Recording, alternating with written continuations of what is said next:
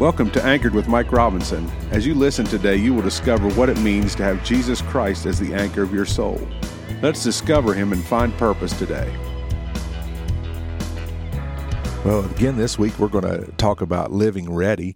You know, there's so much in this chapter that I started on in 1 Thessalonians 5 and verses 9 to 25. I actually only got through verses 9 to 11 last week, but really these verses are so exciting, and they're such a clear and concise, I believe they're marching orders for the church in our day.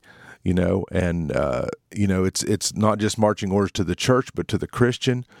I believe it's very concise, and I believe it's important. And this theme is throughout Scripture, that we all live ready, friends.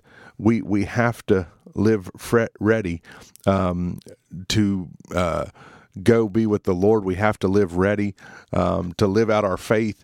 We have this promise as Christians that we're going to live eternally. And so I want to go back to 1 Thessalonians 5 and 11 where we left off, and it says, "Wherefore comfort yourselves together and edify one another, even as also you do." You know, I like this, and I shared this last time, but one commentator said, as day people, we should always encourage each other because we are surrounded by night people. You know, in a worldly race, people try to hinder others and beat them, but in this race for heaven, we're to help one another along. Isn't that good? And we encourage one another by prayer, by giving good godly advice to our friends, and by our example. We comfort one another, we coach, and we cheer one another on. And I talked about and just to finish up from last week, that one definition of comforting one another is to cheer someone's heart. And I believe it's so important that we come alongside people and cheer their heart, especially in this hour that we live in. We have so much going on in our world. There's so much unrest. There's war. We have things going on throughout the world. Spirit of fear is running loose, spirit of Antichrist. And as children of the day, it's so important that we come alongside one another and we help one another to finish the race that's before us. The Holy Spirit is our paraclete. That's one word for Holy Spirit is the paraclete. He's called alongside us. I don't know if you've ever been roller skating or not, but I've tried it one time, but I could not stand up on the roller skates. And to do that, someone had to come along on each side of me and under my arms to hold me up to roller skate. And then that's just like the paraclete. He holds us up when we're about to fall or slip, and we have to depend on His power to do anything. As people would hold under each arm of mine as I tried to roller skate, I began to get more comfortable skating to where they could just, hold my hand and then let go. But that's what the Holy Spirit does. But that's also a part of our ministry to one another, is that to cheer one another up, to comfort one another, is to be there to hold one another up, to encourage one another, and to strengthen one another, to run our race, to finish our course. People's faces hide a lot.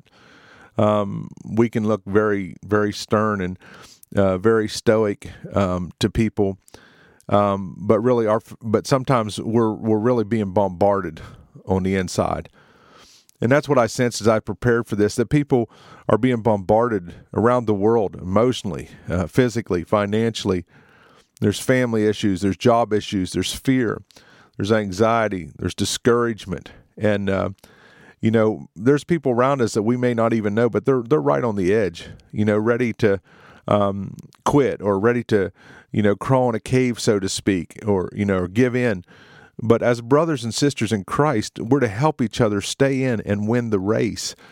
I pray that this podcast, one reason I do it is, for people to stay anchored in Jesus, but that I would encourage somebody to continue on, to be able to stand and to be able to stay in the race and not quit. I have this saying, all you have to do to win is stay in. All we have to do to win the race is to stay in the race. But I'm here to cheer you on today. I pray that, and I know how it works, God works it out, that we're, as the body of Christ, with each part being so important. When you compare it to a body that maybe one is a toe or one is a knee, one is an elbow, a hand, whatever, a finger, or an internal organ such as a heart, no matter what our part is, we're there to cheer one another on. And we fit together that, just like our body, when one part aches, God's made it so our bodies give attention to that part. And we heal. There's a healing that comes from the body, that God put it in our natural bodies individually, and he puts it in the church, in the body of Christ, that we're there to heal one another, to help one another in times of trouble.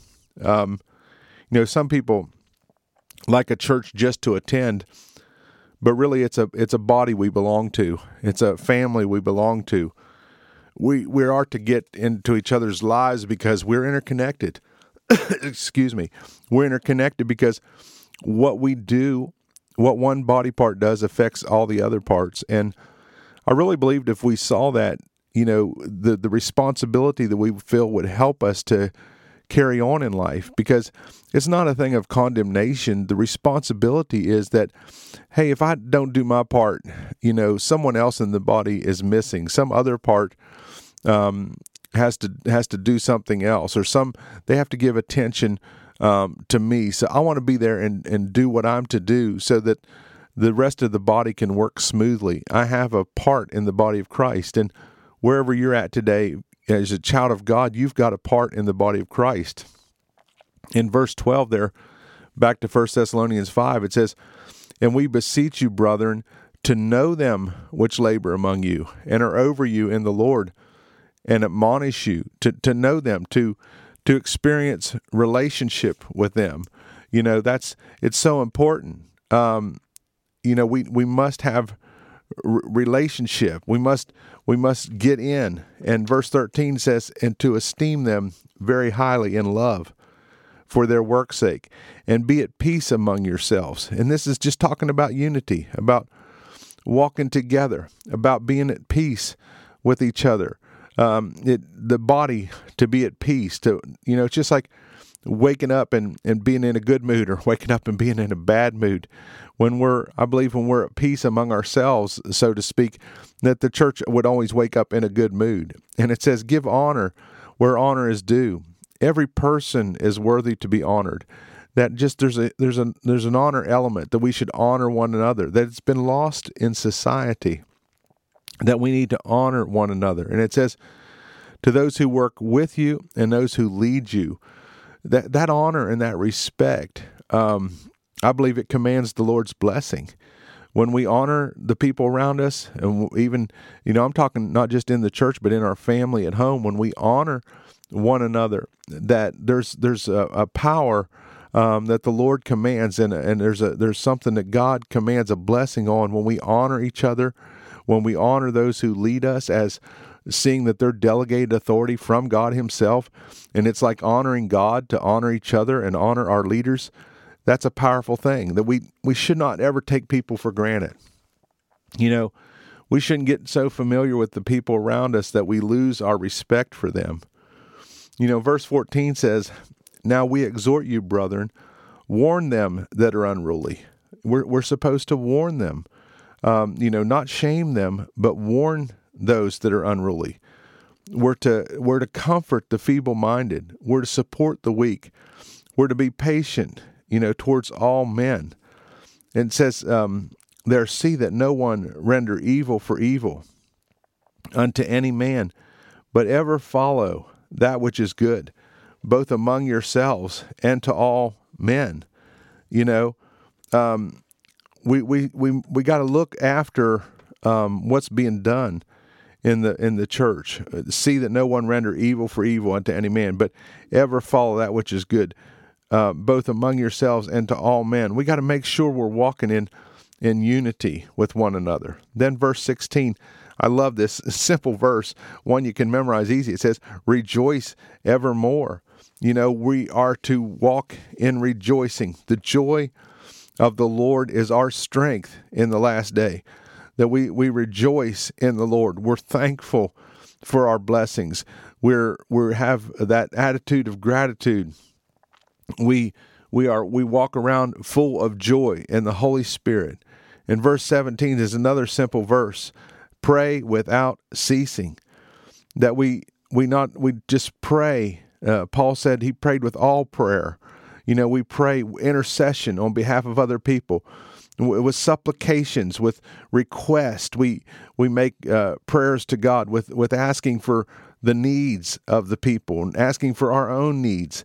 That we make requests and supplication, and thanksgiving is a type of prayer. That we would be thankful in our prayer. You look at the book of Psalms, and it's full of thankfulness, and we want to be thankful people, don't we? We want to pray with all prayer. It also means that we pray in English, and we pray in the Spirit. We pray in tongues. We pray in our native language, and we pray in tongues. And we pray in the heavenly language. We talk to the Lord in our mind all day long. We don't allow Him to be out of our thoughts. We just continually in our mind are talking to the Father and allowing Him by the Holy Spirit to lead us and guide us. In verse 18 it says, "In everything give thanks, for this is the will of God in Christ Jesus concerning you." It doesn't say give thanks for everything, but give thanks in everything. There's a big difference there, that we're to give thanks in every situation, not for every situation. That we're to maintain a heart of thanksgiving, a heart of faith, a heart knowing that God is going to bring us another day, that it's going to be better, that we are promised eternal life, that we would be able to be thankful for what we do have. And friends, I know that wherever we're at in the world, I don't know what our condition would be, but we can be thankful for the day that God has given us, because He can turn things in just an instant in our life. And very soon, we'll all see each other in heaven. And so we praise God and we give thanks in everything, not for everything. In every situation, at the end of the day, we count our blessings. And then it says, "Quench not the Spirit," verse 19. That literally means don't put out the Spirit's fire. Don't extinguish the Spirit's fire. What it really means is when the Holy Spirit is dealing with us about something and we're excited, we have a fire about it, and He's speaking to us to talk to somebody about Jesus, or He's speaking to us to give to somebody or help somebody or, cheer somebody up or whatever it might be, or talk, on His behalf. And when we say no to the Lord, we begin to put water on that fire. We begin to douse that fire.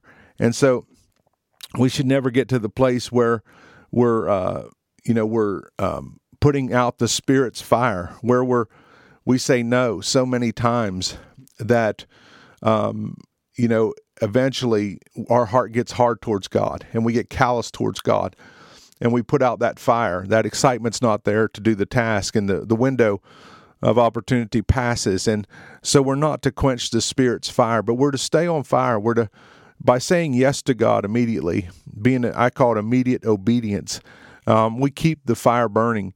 We don't quench the Spirit's fire. And so my time is up again today, but friends, I encourage you, live ready every day. Live ready. I pray that wherever you're at in the world, that you're going to live ready. Don't quench the Spirit's fire. My friends, I pray that you've got comfort today in everything that I've said. I pray that you're encouraged to go on today in Jesus' name. Thanks for tuning in today. You can find us at anchorchurch.live.